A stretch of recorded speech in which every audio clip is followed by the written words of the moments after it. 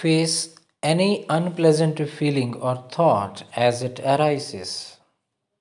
Unpleasant feeling or thought arises only when you are otherwise safe and secure in the moment.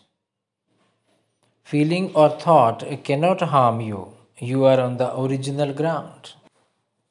Can one see the arising of thoughts? Things may not happen as I wish, something untoward may happen, I may be cheated, and so on. The uneasiness these thoughts generate in the form of fear, insecurity, cannot be dealt with, escaped, or undone.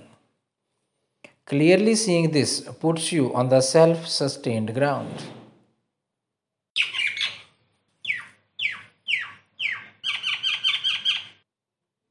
Thinking creates a layer upon actual feelings in the body and brain. One goes on not facing the unpleasant, irritating feelings and holding the pleasurable feelings through ideas, explanations, conclusions. This layer causes vitiation in the immune system of the body and emotional imbalance. The layer gets punctured only at the time of intensity of any feeling when no idea or explanation is able to cover up the feeling.